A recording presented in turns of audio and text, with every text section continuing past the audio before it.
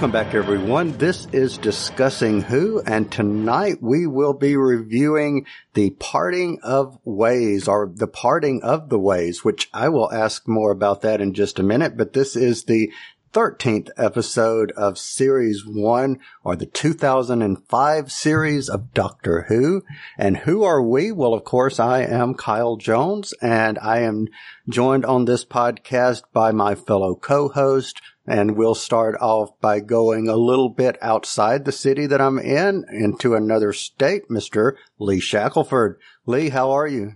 I'm very well, guys, and hope you are the same. Yeah, doing very well. This is actually April the 3rd, and you know something about April the 3rd that you might want to share with us. So what significance does today have? Well, a lot of important things happen on April 3rd, even on April 3rd, 1968. But for sci-fi geeks, it is a day worth remarking on because 50 years ago today, Stanley Kubrick's film 2001: A Space Odyssey opened in theaters, in theaters that had to be specially rigged to show to project the super widescreen format of the film.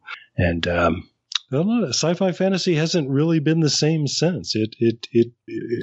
Every franchise sooner or later has to tap on, draw from, or refer to 2001. So love that film, hate it, however you feel about it.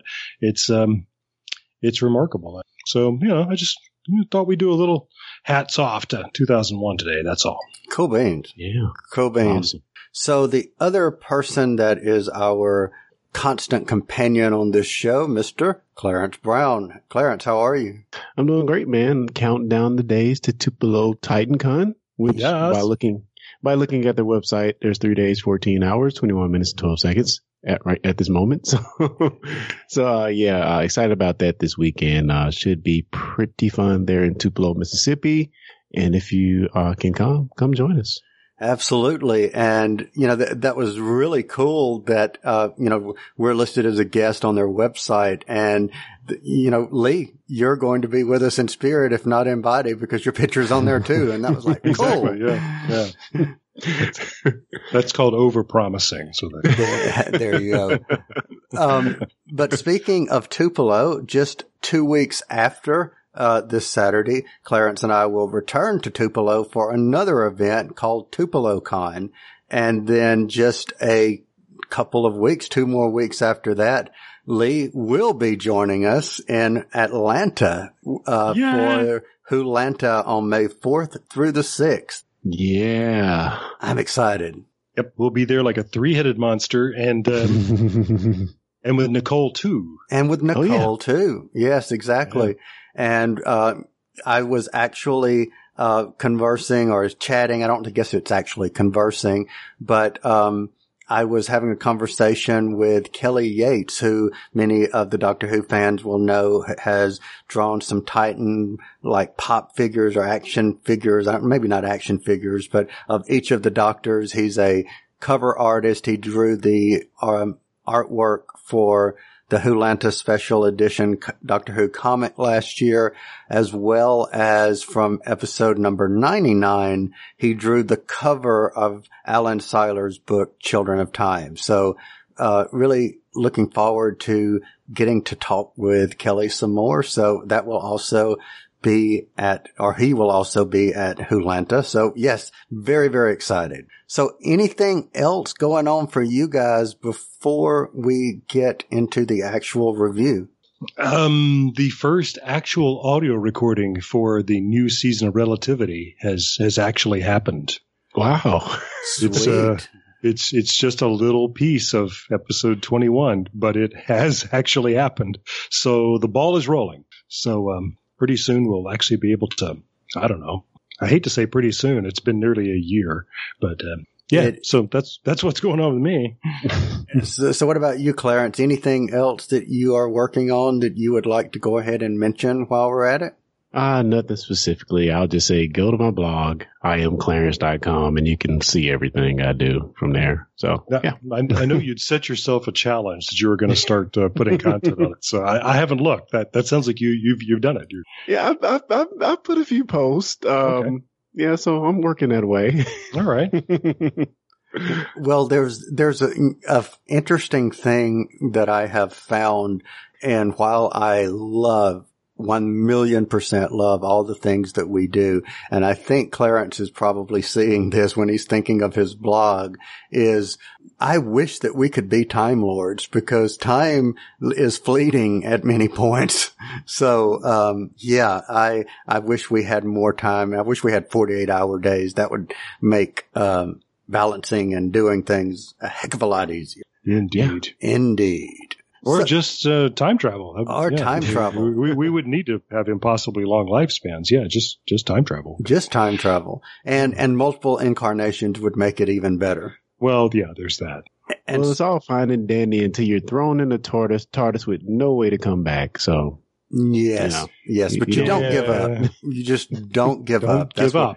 No, you just don't let things happen. That's the thing. You don't get, you just don't give up. You just gotta maybe make a stand and say no. You know, just, oh man, just gotta do that. So why don't we get into the review before I get any more corny than I just I think was. We just did. Yeah. So let's assume that anyone listening at this point has seen this episode, the 13th episode of the 2005 series. It's called The Parting of the Ways. If you have not, however, put us on pause, go watch the episode in however and whatever form you would like to watch, and then come back, because from henceforth, spoilers. Spoilers. Affirmative. Spoilers. Spoilers. Affirmative. Spoilers. So the spoiler warning has been given, and we are back ready to review. This episode originally aired in June of 2005, and it received an overall rating of 6.91 million in the UK.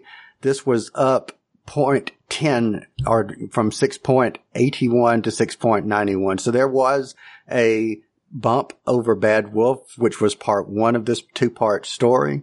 So just from a 10,000 foot view, and Clarence, I'll let you take this one first. 10,000 foot view. What did you think of this story? Okay, I'm going to use one of Cal Jones' phrase here, and I'm going to say, yeah, I hate to sound like a broken record, but as Cal would say, but man, I did not remember this episode, and to my treat, boy, it is so. This is probably my favorite Doctor Who episode.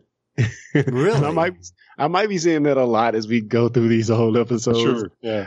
But man, it is so good. It is so good. And Billie Piper's performance is just phenomenal. Just phenomenal. So much good to be had out of this episode. Yeah. Okay. Mr. Shackelford, what say ye? Yeah, I had the same experience. I've actually watched it. Should I blush to say this 3 times in the last 2 weeks? Because I love it that much. I just keep watching it over and over again. I absolutely agree about Billie Piper in this, and Camille Corduri. Yes.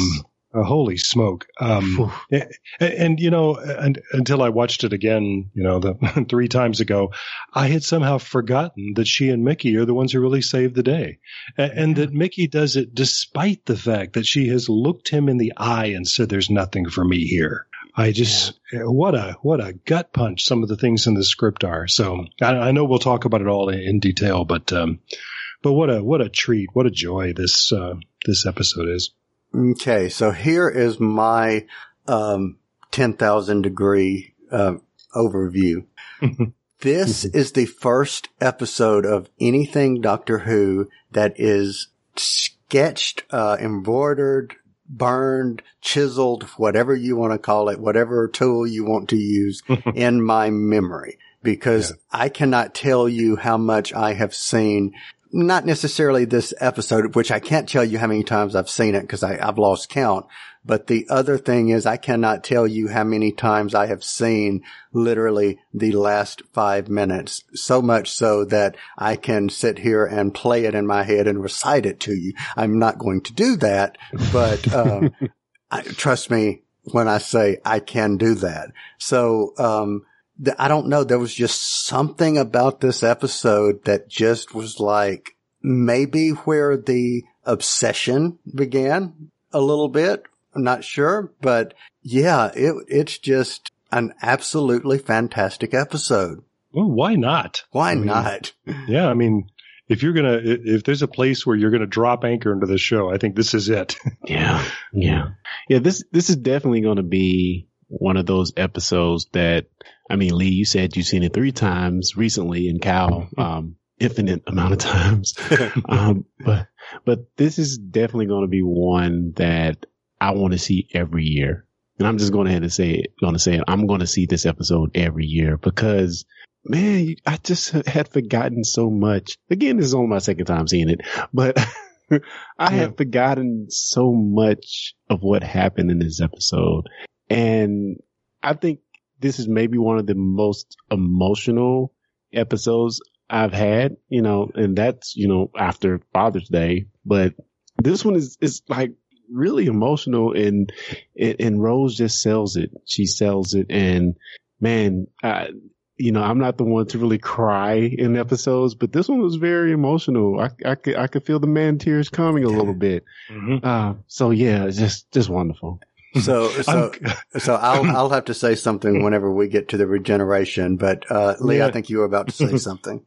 Talk about, parting ways. I'm glad that I still remember the big lump in my throat back in 2006 because Captain Jack died. And I wondered if he was going to be a continuing character through the rest of the series. And then, he's killed by the Daleks. And I said, oh, that's too bad because I really liked him. I thought that was an interesting character. And then, of course, what? Okay. But even at that point, we did not know what was coming. I mean, we think he's back, but we don't know what that really meant. No. Yeah, you thought, is he just going to die again? No. I want to take us back real quick to the beginning of the episode, and we see in the revelation at the end of Bad Wolf, we see that the big bad from the entire arc of this story has been the Daleks. So I have a question, and my question is, what do you think of the decision to bring back the Daleks for the finale? I mean, we saw the lone Daleks, but bringing back the Daleks, especially after establishing that they were destroyed in the Time War along with the Time Lords. Good, bad, okay decision? What do you guys think? I love the story justification for it. I like the fact that they have been using Human Dead to cultivate these bastardized version of the Daleks. Can I say that word? I'm sorry. Yeah, go for it. No, that's a clinical term, and yeah. I really like the story justification for bringing them back, and they kind of upped the ante with this emperor / god of the Daleks, which I thought made the story really interesting. What do you think, Lee? I've got so many complicated feelings about the Daleks. I've just never been impressed by them as a villain. You take them in stride if you're a fan of classic Who, and you accept that they were the silly thing that caught on, and so they're going to be part of the legacy, whether they make any sense or not. Yeah. But and you remember on this podcast how impressed I was by their reemergence into New Who. That I thought Dalek was just a completely brilliant script. And I thought that Dalek was truly scary. And so there's aspects of them in this story where I feel the same way, that when you see them by the millions and you understand that they're basically carpet bombing the earth, and the genius part of this script, hats off to Russell T Davies, of course, is that they're not only the Daleks, but these Daleks are also crazy. Yeah. And I love that. I mean, they've always been nuts because all they know is hate and fear. But now they've got a religion. Yeah. And it's possible for them to accuse the Doctor of blasphemy. You will not blaspheme. Not blaspheme. Go not blaspheme! Do not blaspheme! Yeah. Just that's so brilliant. And so I love all of that. But they also have the same problem that's always made the Daleks silly, is that they talk too much. If they're supposed to be the ultimate killing machine, they need to just come around the corner and kill people and not announce that they're killing people, giving them time to run away. It's just, that's just always been daft. But anyway.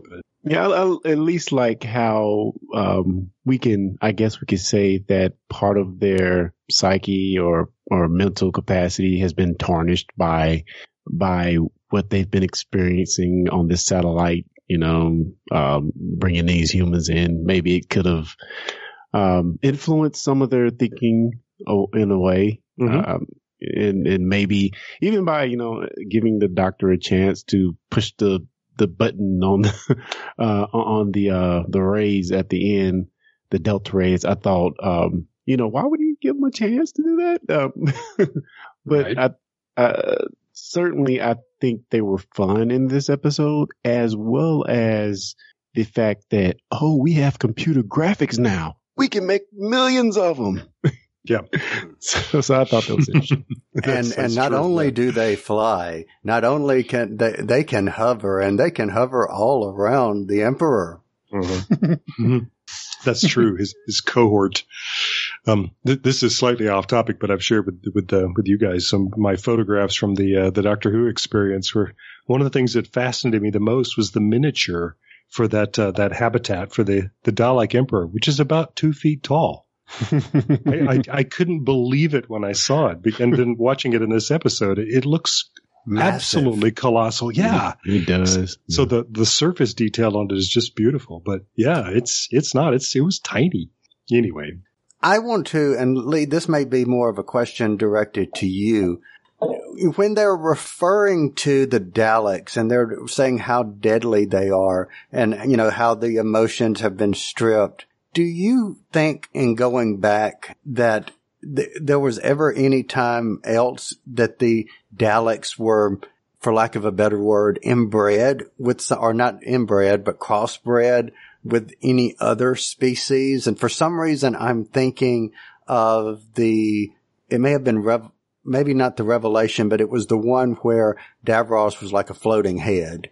Yes. So, am I going on the right path there, or am I off base? But was there ever a time when they were like crossbred with another species, or is this the first time we've seen that? Do you recall? No, you're right. Yeah, that's Revelation of the Daleks. Yeah. And there are humans who are being converted into Daleks. I got curious about that too and had to go back and look, but yeah, that's in Revelation of the Daleks. And if you go back to Genesis of the Daleks, that's sort of where they came from in the first place. They were their progenitors were humanoids, or the Khalids. So right. We know that it's always been possible, disgusting, but possible nonetheless. Yeah, I just love that script line about them harvesting the human race, and then maybe one cell will be saved out of 1 million, as being viable. Like, you bastards! Oh my god! It's just the worst. So, and that's the kind of thing that we really want in our giant villains, right? We want to be repulsed. We want to feel like somebody needs to do something about this, and when the Daleks become cute, then that works against us, I think. True. And, if they had have continued their harvesting, I have a feeling that one of the humans that they would have harvested and would have been 1 in 1 million that would have been Dalek worthy would have been the character of Roderick. You guys remember him? Help me. All right. Roderick was the runner-up, or actually, no, I take that back. He was the winner of the Weakest Link. Yes. Yeah. Oh, yes. Yeah. So that Roderick, yes. You're right. That Roderick. See, you guys blocked him from your mind. He was so horrible. Well, where's my money? I want my money. No. As the crowd is all trying to get out. He's got a one-track. Leave with your life, sir. Speaking of like the contestants, I thought one of the tragedies of this particular, Jack Harkness rallying the troops. But I thought one of the tragedies was that these people thought they were going to die in the game. Mm-hmm. And by some stroke of luck, they are somehow, with the doctor's help, they are out of the game, and they're able to live on without the impending doom of death if they don't win. And then all of a sudden, there's impending doom. Yep, they die anyway. Yeah, that's right. That's good tragedy writing. Yeah, it is. And speaking of another tragedy, before we get to a tragedy, and I'm not going corny joke here, but speaking of a tragedy, did anyone else before this character met her untimely demise, did either of you sense a bit of jealousy from Rose around Linda? Oh. Yeah. Rose is looking daggers at her every time they're in the same shot. And you are? Yeah. She stayed for the doctor. Who are you? Yeah. That's my doctor. Yeah. Exactly. Hands off. Yeah. Linda with a Y. That's setting up school reunion too, I may say. Oh yeah. That's one of my favorite exchanges in the whole history of the show between Rose and Sarah Jane. Yeah, but the thing is, luckily the way they wrote it, they were smart enough for Rose not, and I don't want to get yet to that episode, but I will say that they were smart enough to not have Rose look at Sarah the same way that Rose looked at, because I think fans would have been applauding Rose's eventual exit, not crying of her exit. That's true. We said, hey. Yeah, that would be crossing a line. Yeah, don't mess with Sarah Jane. But this is why in school reunion, when Sarah tries to impress her by the fact that she's met Daleks, Rose immediately says, met the Emperor. Yeah. I got you. But yeah, what I was about to say was about my two favorite other characters in this, who I think are only called male programmer and female programmer. But I remember episodes ago saying that I love how Russell T. Davies writes minor characters, that he doesn't introduce somebody that he's just going to throw away later without making sure that we're emotionally attached to them. And that little moment between those two, where Nisha Nayar is the actress, where she says, you think after this is over, we're just going to go get a drink? Yeah. Ever so brief. Right. It's like, don't hold your breath. And then she winks at him. So we know, okay, great. When this is over, they're going to, okay. Yeah. I came on the station because of you. Yeah. That's it. That's so real, and it's so human, and it's so brief. It's just a couple of lines of dialogue, but it really, a lot of other writers wouldn't have done that. They just wouldn't have thought to do that. And I admire that so much. Bingo. And, before we move on, I want to kind of give a little promo here for anyone that wants to go back and listen to episode number 73. This was our review of The Brain of Morbius, and it's actually one of my favorite things to go back and listen to, because while there was no awkward silence and there was no, backlash in any shape, form, or fashion, I can just remember the thoughts that was going through probably Lee's head, my thoughts that I was having when Clarence made a comment similar to, I just don't get, she was okay, but I just didn't really, maybe she didn't have the right scenes or something like that. It was just something that you said. I just love going back and listening to, because it was like, oh my goodness, we're fixing to get him. Oh, I'm sorry. Yeah. No. You played it well. You redeemed yourself very, very quick. And that's one of the reasons that I like going back and listening to it, because you handled it very, very well, but it's just still fun to go listen to. And I haven't listened to it in a while, but the way I remembered is that you and I were both saying, no, he's got a point, because really, what does she do in this episode? Exactly. That's really that interesting, or it isn't a standout show for her. And I was trying to think, okay, wait a minute. Why do I love Sarah Jane so much? Because I really can't point to anything. And you said it, Lee, a lot better than I did, because it made us both, instead of going at we're going to get him, in turn, he turned the tables on us and made us validate why we like Sarah so much. Sure. So that was cool. She's on that, speaking of Kelly Yates, as you were earlier, she's on that great cover for Alan's book. Exactly. So, yeah, with the Fourth Doctor's scarf on. Exactly. So, and Bill. And Bill is there, and who else? Jamie McCrimmon. And Jamie's there, right in the center. Yeah, terrific. But back to back to Rose and Linda with a Y. Yes.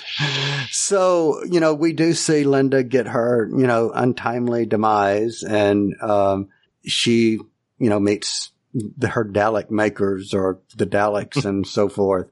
But I want to kind of shift and talk about Rose, and I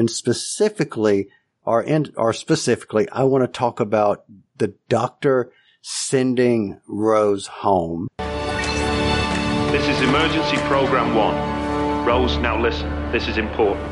If this message is activated, then it can only mean one thing. We must be in danger, and I mean fatal. I'm dead or about to die any second with no chance of escape. No! And that's okay. Hope it's a good death. But I promise to look after you, and that's what I'm doing. The TARDIS is taking you home. I won't let you. And I bet you're fussing and moaning now. Typical. But hold on and just listen a bit more. The TARDIS can never return for me. Emergency Program 1 means I'm facing an enemy that should never get their hands on this machine. So this is what you should do. Let the TARDIS die. Just let this old box gather dust. No one can open it, no one will even notice it. Let it become a strange little thing standing on a street corner. And over the years, the world will move on and the box will be buried. And if you want to remember me, then you can do one thing. That's all. One thing. Have a good life. Do that for me, Rose. Have a fantastic life.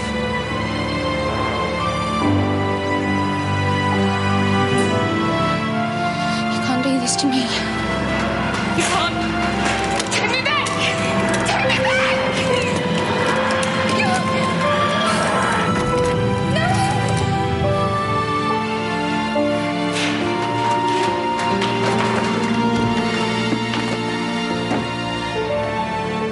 Clarence, what did you think of that decision? Do you agree with it or not, or what were your thoughts?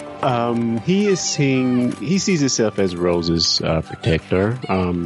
Not moments ago, he saw Rose get disintegrated, or what he thought was disintegrated.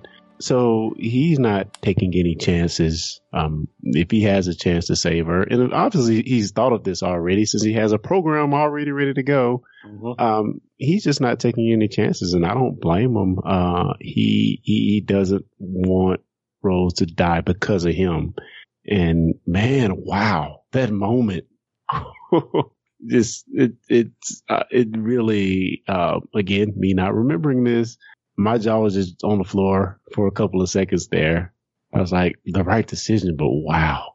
Okay, so before I turn it back over to Lee, you made me notice something, Clarence, that I did not notice before, or pay so much attention to before, until we were reviewing Where No Man Has Gone Before in discussing Trek, which is, that episode's out now, so go to discussingtrek.com. But anyway, there was a moment in that episode where the person that was being transformed looks into the camera, like turns his head and looks into the camera. And watching it again today, that reminded me of that scene when the Doctor turns and looks at Rose. Yeah. How did he do that?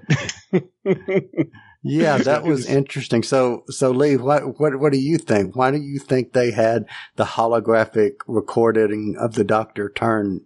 I just love the idea that it's a pre-recorded image and he's a hologram, so you know that he can't see Rose. Right. So she goes off to one side and he's not looking at her, and then he turns and looks at her. And I've always thought it was a great moment of cool. It's like, you think I can't see you? Yeah. I just got so he anticipated what she would do. Yeah. Interesting. He's that smart. And while you're talking about where no man has gone before, I'll mention that the Doctor and Rose both end up with the glowy eye thing in this story too. Yes. Don't they? Just like Mitchell. Yeah. Yes. Interesting. Cool. You know, I stopped listening to Discussing Trek because I had the feeling they were kind of being bashy about my beloved original Star Trek. So now I know that you've done The Cage and Where No Man Has Gone Before. So I'll have to come back, won't I? Yeah, you will need to listen to last episode because I think I said a takeaway, and I won't repeat it here, but I think you will enjoy the takeaway I say at the end. So I'll just leave it at that. Okay. Well, I wish I'd been around to talk about The Cage because I love it like I love ice cream. So, but that's what I get for not keeping up with the show, isn't it? There you go. There you go. Yeah. We will get you on, sir. Okay. Yeah, I did sort of write for Next Generation too. I keep mentioning I say, I just want to say that this little thing. That thing. Yeah. Anyway. But parting of the ways you're talking about here. Oh, go ahead. I was going to take us back up top. Did anybody notice the mention of the extrapolator, which was used to form the shield around the TARDIS? Was the same device that Margaret Blaine from Boomtown tried to use? They've still got it, yeah. And we saw it a couple of times, actually. We saw Jack kind of hot wiring it, which I thought was completely brilliant. Absolutely.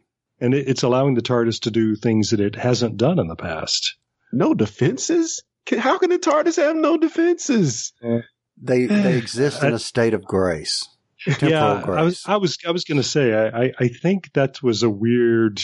Yeah, that struck me as odd too, because we have seen the TARDIS being represented as invulnerable before. So I don't know. A Dalek missile is not going to blow up the TARDIS. No. So anyway, I don't know. All right. So I want to focus. We mentioned Jackie and we mentioned Mickey at the beginning, and I'm really curious for your opinions on this next question. So tell me how you think Jackie and Ricky, their characters changed. That's Mickey, sir. Who's Ricky? It's Ricky, isn't it? Yeah. Tell me how you think Jackie and Mickey, how their characters have changed over the course of this series. And Clarence, why don't you take that one first? Well, I'll take Mickey and I'll let Mr. Shackleton take Jackie. Yeah. But we can talk about both. But I mean, of course, Mickey is largely considered the idiot. But even throughout this first season, we see him getting a little more competent, but yet and still, I don't feel like he's changed all that much, quite frankly. But I will say his saving grace in this episode is when, he gets that heartbreaking moment from Rose when she just says, "There's nothing left for me here." And he just kind of says, "Nothing." In that moment, I'm like, wow. But yet, to Mickey's credit, he sticks beside her. And that just goes to tell you, no matter what, he's for Rose. And I just really, a really great moment. And not only that, he's going to bat for her, man. He is tearing up his car, trying to stare into the heart of the TARDIS. He is doing everything he can. And man, what a wonderful person she has there that maybe she doesn't realize what he's really worth. All right. Mr. Shackelford, what say ye? Yeah, I couldn't agree more. And that's love, ladies and gentlemen. I mean, what is he going to get out of this if he sends her back with the doctor, And he does it anyway. He does it because that's what she wants. That just, you said man tears before. That's what always brings a tear to my eye is Mickey being willing to do what she wants and that he knows she needs. I mean, he can't disagree. And we know that he's got reasons why he's going to do that, but there's no way Jackie is going to get behind that. Oh. And then it's like Han Solo at the Battle of the Death Star. Then Jackie turns around and she's going to support her too. Yeah. Don't ask why I've got this truck. Yeah. And you're right. We don't want to know, but yeah, she's actually the one who sends Rose on her way. And go ahead. I was just going to add, like the when Rose breaks down and tells the story of how she was there in Father's Day with her dad. Man. That's something? Yeah. Man. I saw, you remember, that was me. That blonde girl, that was me. Yeah, that's fantastic. Yes, they did that scene. I mean, that was the first point, even watching it the first time, and even watching it last night, that, because that's not a scene I watch over and over, that kind of got like Clarence said, the man tears starting to like kind of well up, because the two of them played that to the perfect of perfection. They did a great emotional scene because it was, somber. It wasn't overacted. It was just, that was me. And you see, Jackie, and I think that was where I said a couple of episodes ago, you had that moment where Mickey has that turning point. I think that was the turning point moment for Jackie as a character. Yeah. And if you're somebody's parent, you and your child is old enough, then you know this. You've been here. There's a moment where you have to say, I am completely against this, but she's a grown up. I'm going to have to help her do, what she wants to do. And, And if you've been through some kind of a trauma or a giant life-changing event, I'm thinking of time that I've spent for a variety of reasons in hospitals, either because somebody died or, something's happened that's going to change, the future forever, and then people they just want to talk, and they'll talk about trivial things that would ordinarily be important, but the sound of what they're talking about just sounds so absurd on the scale of what else is going on. And I think RTD's script captures that. So I always think back to this moment where Mickey and Jackie are talking about the pizza restaurant that's going to open around, really, what do they serve there? Pizza. Yeah. And Rose do they deliver? Are you right? Yeah. And you can see it on Rose's face, like, oh my God, I can't believe we're talking about this. Do you? And a lot of us, we've known that feeling. It's like, do you have any sense of what's going on here? Yeah, we do, but life goes on. And the crushing thing is, she says, I can't live my life like that. And Mickey says, well, I do. Yes. Yeah. Everybody else does. Well, why? Because you're better than us? Yes. Well, yeah. What a scene. Are our lives not important? Right. Yeah. But I mean, but it makes sense because as much as we don't want to belittle anybody else's existence or their daily lives, it's sort of like when you're in a small town sheltered and you go to the big city, start seeing the world. Yeah. Once you bring that back, that's going to change you, and hopefully for the better, but you're not going to be the same. You're going to want more, to see more, to do more. Mm-hmm. And it's certainly the same situation here, except Rose's travels are, immaculate. Right. It's the big gift that New Who gives to the fandom, really, is to take this phenomenon seriously for the first time. What happens to you after you travel with the Doctor? Exactly. Because that was what I was about to say a moment ago, was you've never before in Classic Who seen the ramifications of what traveling with the Doctor, of how that changes a person until Rose. Rose was the first where you really saw how it affected the family, how it affected relationships, how it affected the person. And, whereas Mickey is sitting there going, hey, I do that. I never saw Rose as looking down at them.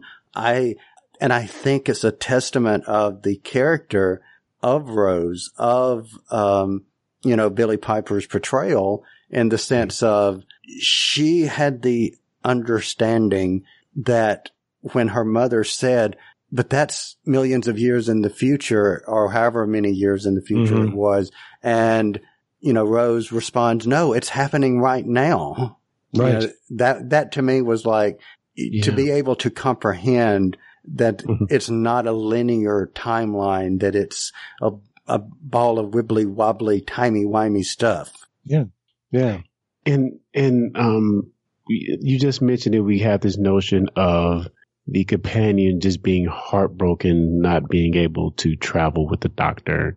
And I will admit, like, once we get to Martha Jones, and when Martha leaves the TARDIS, you're like, okay, whatever.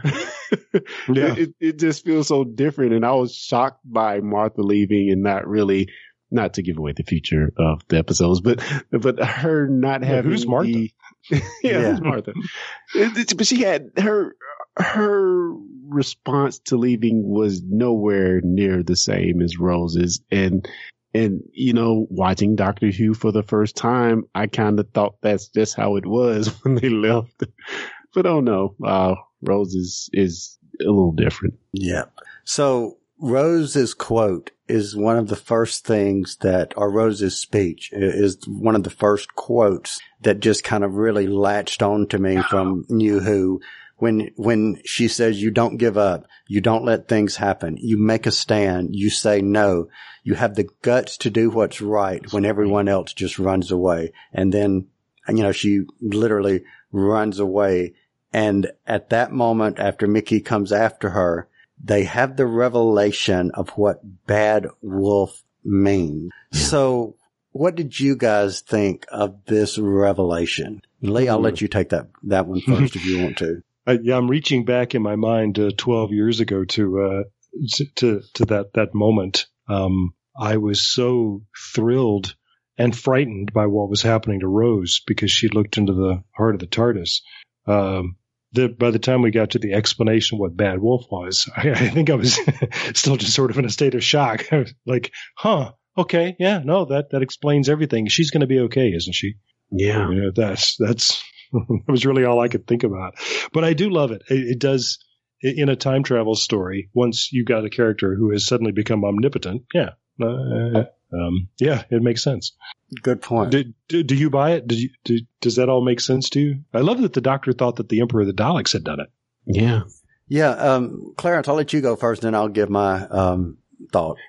Yeah. I mean, I think the most telling results of the whole Bad Wolf thing, as far as the writing and the hints of it, is when Mickey says it's been there for years. That's what really made me like raise like, oh gosh, yeah, this is the long game. Mm-hmm. Yep, literally. Yeah, and I think Rose makes a comment: Bad Wolf here, Bad Wolf there. She makes the connection, but yes, I just love. Well, I guess it's the chicken before the egg thing a little bit as well.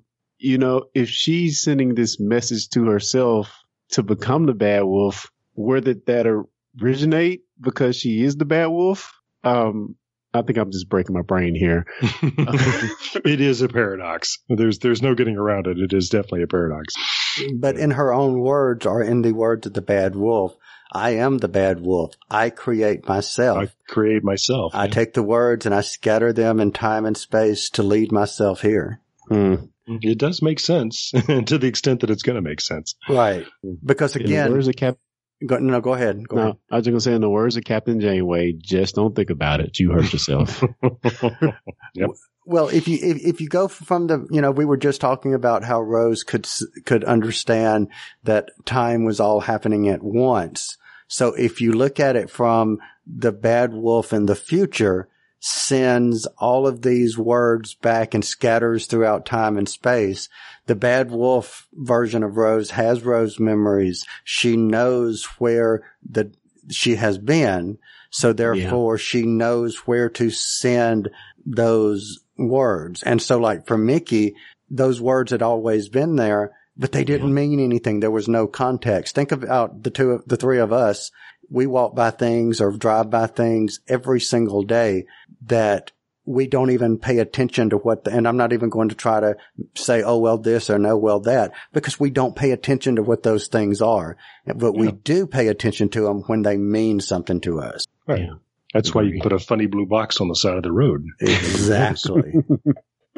Exactly. So, what did you guys think of the scene where the Doctor tells Rose, you need a doctor? And he takes from looking into the time vortex, and he takes back into himself, what she has absorbed. What did you guys think of that scene? I remember as a fan of the classic series that I was still kind of stinging from the kiss in the TV movie, which to me broke all the rules of Doctor Who. The Doctor doesn't kiss his companions; he just doesn't, And the second wouldn't mind you, right? So then, yeah. So then here it is again. But I thought, well, okay, this is how he's going to absorb the time vortex energy from her. That's okay. Don't know why it had to be a kiss. I hope this is the last time we're going to see the Doctor kiss one of his companions. That's all Spoilers. Spoilers. Yeah, and I guess my biggest question about that sequence is if the energy is going to kill him, which we obviously see, it makes him regenerate. Why doesn't it kill Rose? Yeah. Don't think about it too much. You'll only hurt yourself, because I think we have to believe that because he's the Doctor that he has saved her at the cost of his own life.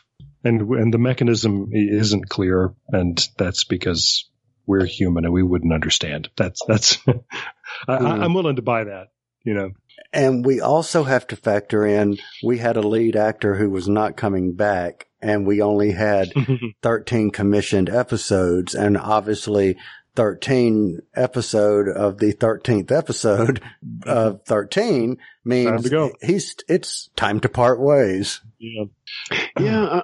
And in that moment, I guess prior to that, when she actually turns the Daleks to dust, I think she made an awesome statement that I guess is just the opposite of what the Doctor said a few episodes back when he says, everyone lives, just this once, everyone lives. Yeah. She says, everyone dies. Right. Which I was like, oh man, what a difference. That's right. I never paired those two together, ever. That's cool. Never noticed that. So if she made the statement that she was destroying the Daleks through time, and maybe I'm mixing words here, but it seemed like from that point we should never have Daleks again, because she does say, I'm erasing them from time, or something to that effect. I scatter you throughout all your atoms throughout time and space. Oh, just scatter. Okay, maybe not. I don't know. Maybe me just looking into it a little bit too much there. What do you think, Lee? Yeah, I was trying to find the quote again here, because several people have painstakingly written all these lines down. Yeah, she does. She says that she's just scattering their atoms through space. Yeah, so she had the opportunity. We could have been through the Daleks forever there. That's too bad.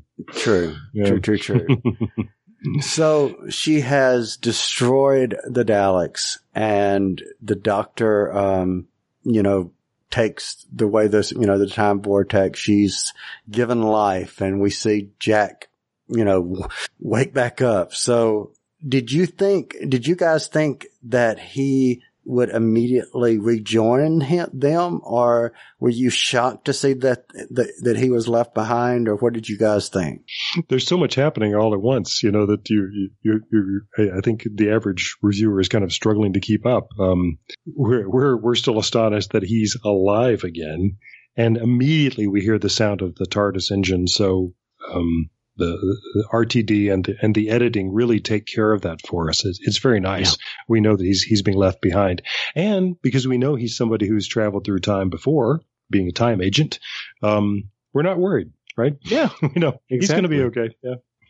So I would love to know, and I never have gotten an understanding, and even seeing John Barrowman, I still didn't have this understanding. I would love to know at what point it was decided that Captain Jack would live on, literally, but in another series. I wonder if it was after this had been recorded, if it was, at the same time. I'm assuming that it was after, but I would love to know where it was in the timeline of real events of when, Captain Jack as Torchwood, the series, became a reality for production. I've wondered that too. Yeah, I've wondered that too, because I can imagine RTD having this ending of the story in mind. And then once it was clear that the show was going to be picked up for another season, then his realization that, as long as I'm going to have a character here who is briefly omnipotent, can't we kill Jack and then bring him right back again? Yeah. Kind of permanently. That would be. And in a way, to sort of have that idea in his pocket, so that he could bring it out if he needed to. And in a way, he has his own regeneration. He just doesn't regenerate. Yeah. He does regenerate, but not in that sense. So before we get into the regeneration itself, is there anything before the regeneration that we have not talked about that you two wanted to cover before the ending of this story? Yeah, I had to say I liked Jack and his ragtag team of station defenders. Though very cliche, I thought it was funny at points and just kind of interesting how he was trying to round up the volunteers. Yeah. And, one part that really threw me off as well is how Jack was so dour when we find out that the Daleks are on their way to the station. I don't know if he was just attempting to be a hopeless romantic or was he really afraid of the impending doom? That kind of threw me out. And I guess I specifically, while I can talk, I want to talk about the kiss of the Doctor and Jack. Is that a first in Who? Good question. Yeah. It is the first same-sex kiss. Yeah. And we really won't see it again until Madame Vastra and Jenny. But hadn't the Doctor? I mean, hasn't he kissed the Doctor in another episode too? Jack has. He made jokes about it. Ah, okay. I was thinking that he had, but maybe that was the 10th Doctor. Well, yeah, this is the problem of watching these out of order, isn't it? Yeah. Yeah, I don't. Yeah, I can't. I'm kind of, but I'm kind of thinking that was a first. Now that I'm thinking about it, I love Rose / Billy Piper. I love her reaction to Jack kissing her like that. That she makes the funniest face, and I watch that over and over again. I can't tell if she likes it or not. Yeah, but it's just very odd. Anyway, that is the kind of thing that you wonder if that wasn't the actor. And you just let the take roll and go, you know what? I like it. Let's keep it. But that was Billy Piper responding to something funny. But, well, we definitely know that John Barrowman loves being in a scene that has a kiss in it. So yes, yeah. So that's what I'm thinking, is that he may have done something that she wasn't expecting in that kiss. I mean, when you kiss somebody on stage or on screen, it's not supposed to get too involved. Nobody can see your tongue in the audience. That's what I'm saying. So, it's something that is understood between actors, and he may have gone a little further with that than she was expecting. That's my theory. Yeah. That she just sort of looks like, wow, okay. Didn't see that coming. Like, what? Exactly. That would be a character for him. But speaking of little things like that, the only other thing from the episode that I wanted to mention was that I had forgotten until seeing it again that when the Doctor shouts at the Daleks when they've got him surrounded, that they actually back up a little bit. It's a little thing, but the little thing that the operators of the Daleks do, they just, if anybody's going to shut up, it's you. And they back up. But you know what, guys? That goes back into putting it into context of where, knowing what we know now and knowing that the Daleks should have memory of what has happened in the Time War, they should be scared of the Doctor. Yeah, that's it. The oncoming storm. Right, yeah. Yeah, he's just made that speech at that point. Yeah. And I know. I was just saying that I don't like it when the Daleks are cute, and I'm laughing at the Daleks doing a cute thing there. But it actually does make story sense there that they are scared of him. Yeah, and I guess we have to talk about the Doctor being put in this impossible position once again, to destroy his moral enemies. As with the Time Lords and the Time War. and the Daleks. He, supposedly killed them all. And he's once again faced with this impossible decision, and he just can't do it. He just can't do it. Yeah. And in Genesis of the Daleks, he had the same problem. And we'll see him face it again with the young Davros. So. And you know what? Does that not say a testament to the character of the Doctor? Because I'm thinking for my own self, I can only speak for me here, but if I know that I had already destroyed my own race, and I have also, my people, I have destroyed you, and I have destroyed in turn these Dalek creatures that were at war with my people that I have now killed, and now they are back again. I'm sorry, I would not have any quarrels or qualms or moral dilemma for destroying the Daleks again. Maybe that's a bad thing for me, but I just can't. But normal, I think, very understandable. I'm wondering, I'm kind of testing my own memory now, but I remember several moments when I saw this episode the first time of tearing up, and my recollection is that one of them was that sort of moral victory moment when the Doctor is about to do it, and the Emperor says, "So are you a coward or a killer?" Coward or killer? Yeah, always a coward. And the Doctor says coward every time, and that really got me. Yeah. We'll take a meaning of the word coward here as being the one who doesn't kill. Okay, yeah, I'll take it. I'll take it. Yeah, I said, I love this character. Yeah, and it's also, I think you can look at these things in terms of, maybe once you can justify, I had no other way to resolve the situation. It's still a horrible act, but it just had to be done. But it doesn't take long to slip from that I had to do it into this repetitive thing of, man, you really are a monster now. And how many times can you get away with doing something of that magnitude before you considered an animal a monster? Right. Yeah. Where's the line? Yeah. Yeah. And Bill will ask him that later on too. Yeah. Yeah. Good point. So let's kind of transition now back. We've heard and we've referenced the TARDIS dematerializing off camera. So let's actually get back inside the TARDIS, and we see Rose waking up, and we hear the Doctor say one of my favorite lines, which is I was going to take you to so many places, Barcelona, and and henceforth and so on. So what did you guys think of the conversation? And let's stop at the regeneration, at the point that he regenerates, but that back and forth that he and Rose had, that conversation. Let's talk about it for a quick moment. What did you guys think of that exchange between these two? Clarence, why don't you go first? He was certainly prepping her for what's to come. I don't know how much of that he had explained to her before. Not much, if I'm remembering correctly.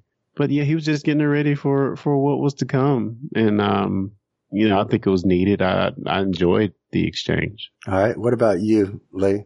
He really hasn't. I've been paying attention to this as we've been going through the series. He never talks about regeneration at all. And for fans who are coming to the series, starting with Rose, if you're not familiar with classic Who, if you don't really know this thing about the character, this is going to take some explanation. And I love the way it acknowledges what we, as fans of the original series, what we already know is about to happen, and also takes the new audience by the hand as well. Yeah. And it's so gentle for Rose. I mean, he's basically apologizing to her for it, even though he's just saved her life, and facing the fact that he's about to die as well. It's so complex, and it works on so many levels. He even says, "You never know what you're going to end up with," which is a paraphrase of what the Fifth Doctor said after his regeneration. So I know that's a deliberate shout out. Yeah. So for me, we were talking about the man tears and whatever. I've watched this so many times that it does not carry the emotional impact that it once did. But that first time watching it, I remember sitting at my computer similar to how I'm sitting now. And I remember like just losing it. And that this scene, this exchange that we're talking about, this, Rose not understanding and, and I'm knowing that the regeneration is coming and I know what regeneration is, but, watching it and seeing, him talk about, she's asking, if there's something that she can do. And then he explains what regeneration is. And he says, yes, I'm doing it now. See, Time Lords have this little trick. It's just a way of cheating death, except it means that I'm going to change and you're not going to see me again. Not like this, not with this daft old face. And before I go, and then she's like, don't say that. That whole exchange right there, it was like, I don't know. It just got to me and it took me a while to figure out why it did. And as much as I liked Doctor Who before, obviously still like classic Who, there was a realization that I had as a kid watching it, knowing I'm watching stuff 6 months, years, 10 years or however many years behind when other people have seen it. I was seeing this fresh in 2005 along with other people who were seeing it in 2005. So 6 million. This was Doctor Who new for me and experiencing it in the moment. And while Tom Baker will always be my first Doctor, this was the Doctor to whom I experienced Doctor Who with live first. And I think that was where that emotional attachment and the detachment of having that Doctor go away. So that was my take. Yeah. What about those words? Aren't those great last words? Oh yeah. Oh yeah. Can I do it? Can I please do it? I just want to do it so bad. Was that your like hint? That was a cue. Okay, cool. Yeah. So Rose, before I go, I want you to know you were fantastic. Absolutely fantastic. And you want to know what? So was I. Doctor! Stay away! Doctor, tell me what's going on. I absorbed all the energy of the time vortex, and no one's meant to do that.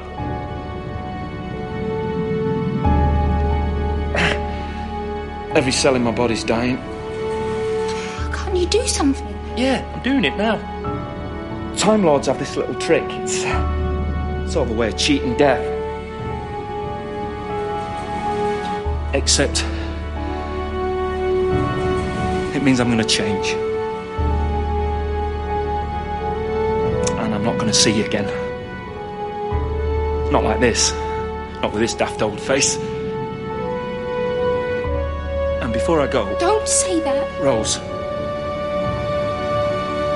Before I go, I just want to tell you, you were fantastic. Absolutely fantastic. And you know what? So was I. So we see the change, and we see the so I have a quick question, and I'm going to ask this question two different ways, and Clarence, I'm going to ask it to you first.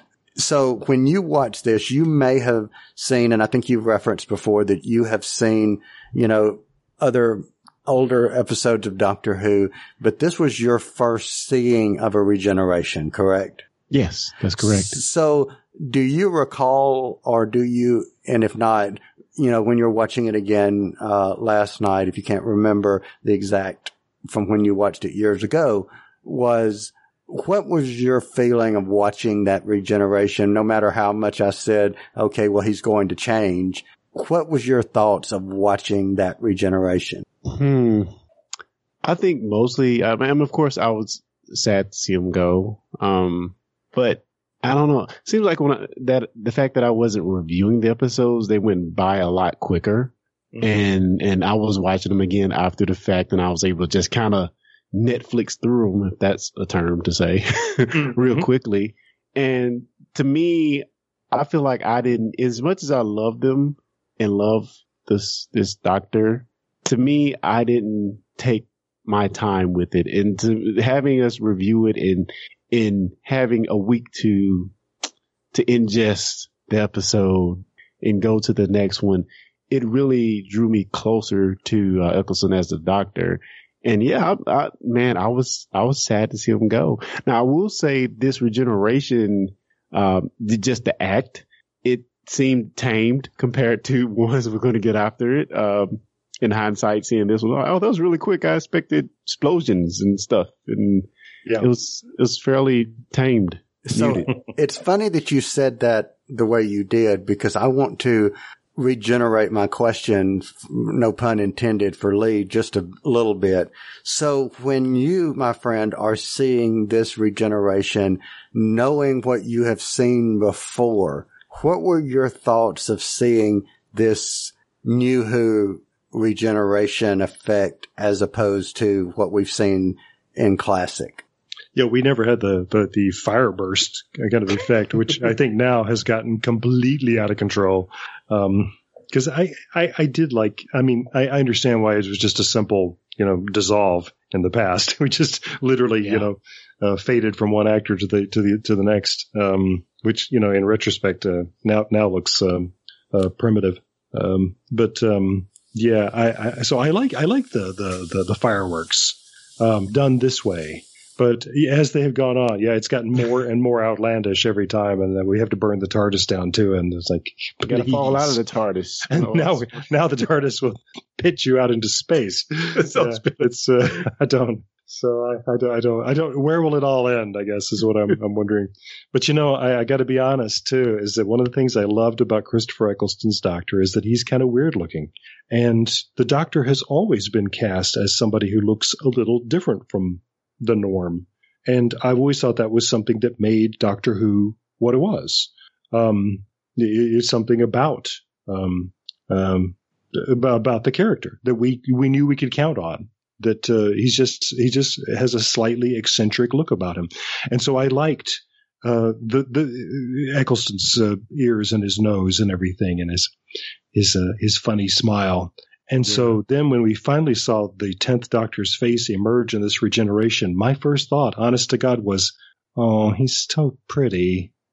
I was disappointed because he's really cute. You get a heartthrob. Yeah. I said, that's the way I was afraid the show was going to go. Nah. So, yeah. So now the show had a job to win me over, and we'll talk about that next time. So let me ask you guys, if you don't mind, did you know that there was, or did either of you know that there was allegedly two versions of that scene shot originally? I did not. I've just read this recently. Yeah, I will believe it when I see it. So allegedly, and they've never shown it, and I don't even think it's, appeared on DVD. So is this one of those urban legends, or did it really happen? But the original intent was to shoot two versions of the ending. One to release, to like news media or, or pre-release as they let do for reviews, that would have Rose dying to mask the fact that Christopher Eccleston was leaving. But then it was leaked prior, back in March of that year when this was airing in June. So at that point, everyone already knew. So it was a moot point. And if that really was the plan, then I remember well that what they did was sort of a light version of that, because I still remember that it was being made clear in the media that one of them was leaving the show, but they didn't say which one. Correct. And it was pretty clear by the end of Bad Wolf that it was going to be Rose and that she's going to be replaced by Linda with a Y. Correct. And I was buying into it when Rose was disintegrated. I thought, well, that's an exit that we've never seen for a companion before. Okay. Wow. Fake. Psych. Yeah.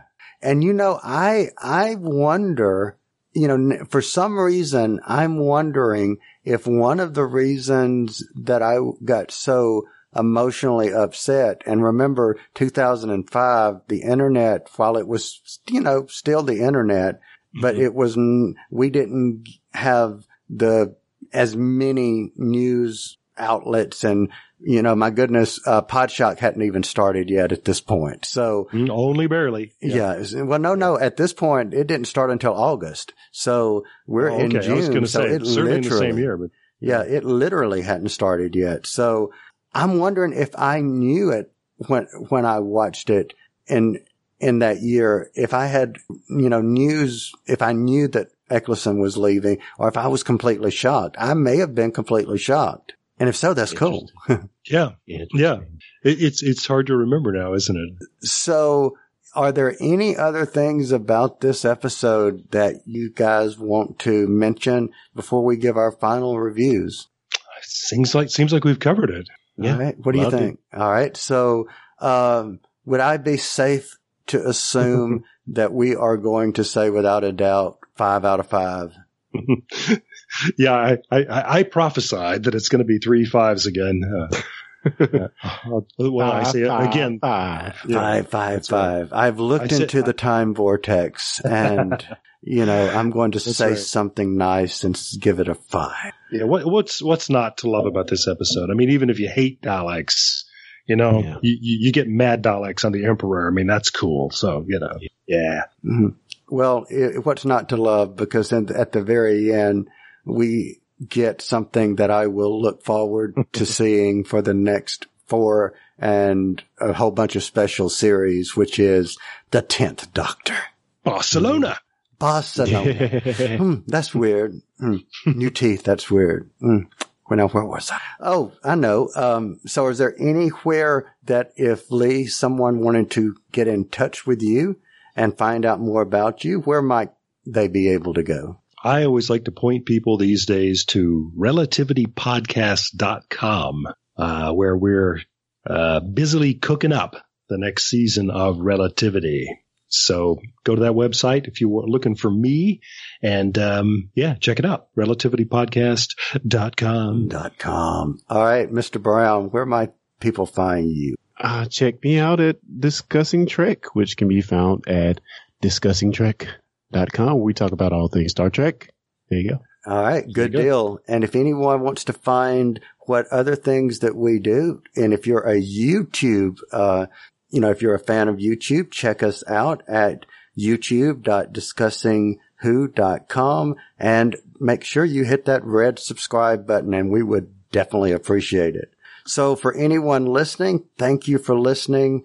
Thanks for being here. Thanks for letting us into your podcast playlist. And we're glad and hope that you have subscribed. And if you hadn't, please subscribe, because we would appreciate that as well. Oh, and one more thing, guys, before we go, I just want to let you know that you were fantastic. Absolutely. You know what? Fantastic. And you know what? You know what? Yeah. What? So was I. Thank you, sir. And we will be back, everyone, next time. My, aren't we conceited? I couldn't resist. Oh, no. No, it is. That was fun. You've been listening to the Discussing Who podcast. Discussing Who is made by fans for fans. No copyright infringement is intended. Show us you're fans of the show by liking us on Facebook, following us on Twitter. You can find us on the web at www.discussingwho.com. Want more Discussing Who? Find us on iTunes, Google Play Music, Player FM, the Doctor Who Podshock Alliance, and more. Send us your feedback to discussingwho@gmail.com, or if you'd like, simply record a voice message and send that to us via your smartphone, tablet, or computer. We want to hear from you.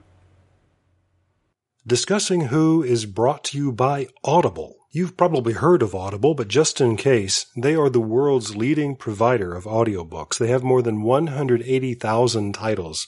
Let me say that again. 180,000 titles to choose from. Imagine a genre, they've got an audiobook. And these files play on smartphones, Kindles, tablets, in fact, over 500 different devices. Now, for fans of Discussing Who, Audible is offering a free download when you start a new Audible subscription. And you can choose anything at all from that vast library. But we know you want to get one of their absolutely fantastic Doctor Who titles, which include New Adventures of the Doctor, but also Torchwood and River Song. And they're performed for you by actors you know and love. Wonderful voices: Tom Baker, Alex Kingston, David Tennant. The list goes on and on.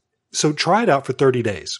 And if at the end of the month you decide Audible is not for you, you still get to keep that Doctor Who book you downloaded. So look at it this way. Free Doctor Who book. So here's how you get started. Point your favorite web browser to audibletrial.com/discussingwho. That's audibletrial, all one word, audibletrial.com/discussingwho, also one word. And that's how you get your free book. What could be better than that?